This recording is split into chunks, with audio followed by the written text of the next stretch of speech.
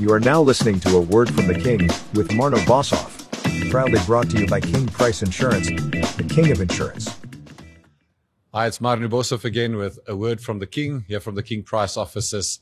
And today I would love to share with you again our next thought in this series about culture that we're trying to share, just what we've learned over the last couple of years in building great organizational culture within a company. Today I want to speak to you about your definition of success. Previous podcast, we spoke about the topic of culture by design versus culture by default. That is very important for you to design a process and to design what you want.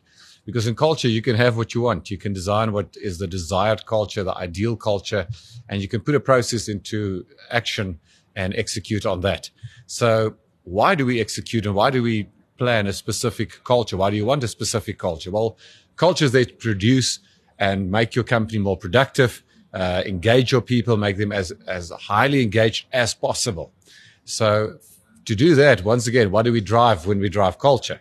We drive specific outcomes of productivity within the business unit.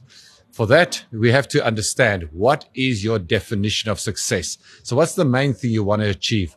What does winning look like for you? As a team, it's very important for you to get together and define that and say and ask yourself, what would winning look like for you as a team? What does the mountaintop look like so that you know when you've achieved it, when you've climbed the mountain and you've reached your horizons that you've set out and the goals that you've set out to achieve? So I think it's very important. What is also important when you define your definition of success is that it's a team effort. Everybody must be included in that. People buy into anything that they co-create. When they join in creating a specific definition or a goal or what they want to achieve, they will give their energy and engage in that process with the team. So please don't go away as a leader or a manager and choose and decide your own definition. Just come back and force it down on your team. Try and get collaboration with the team. Try and get the team involved and say, guys, let's go and sit and decide exactly what does winning look like for us? What is our definition of success? Get clarity on that. Very clear to have clarity. Very important to have that. The clearer that definition is, the easier it is to steer the ship towards it. The easier it is to guide your team with specific outcomes.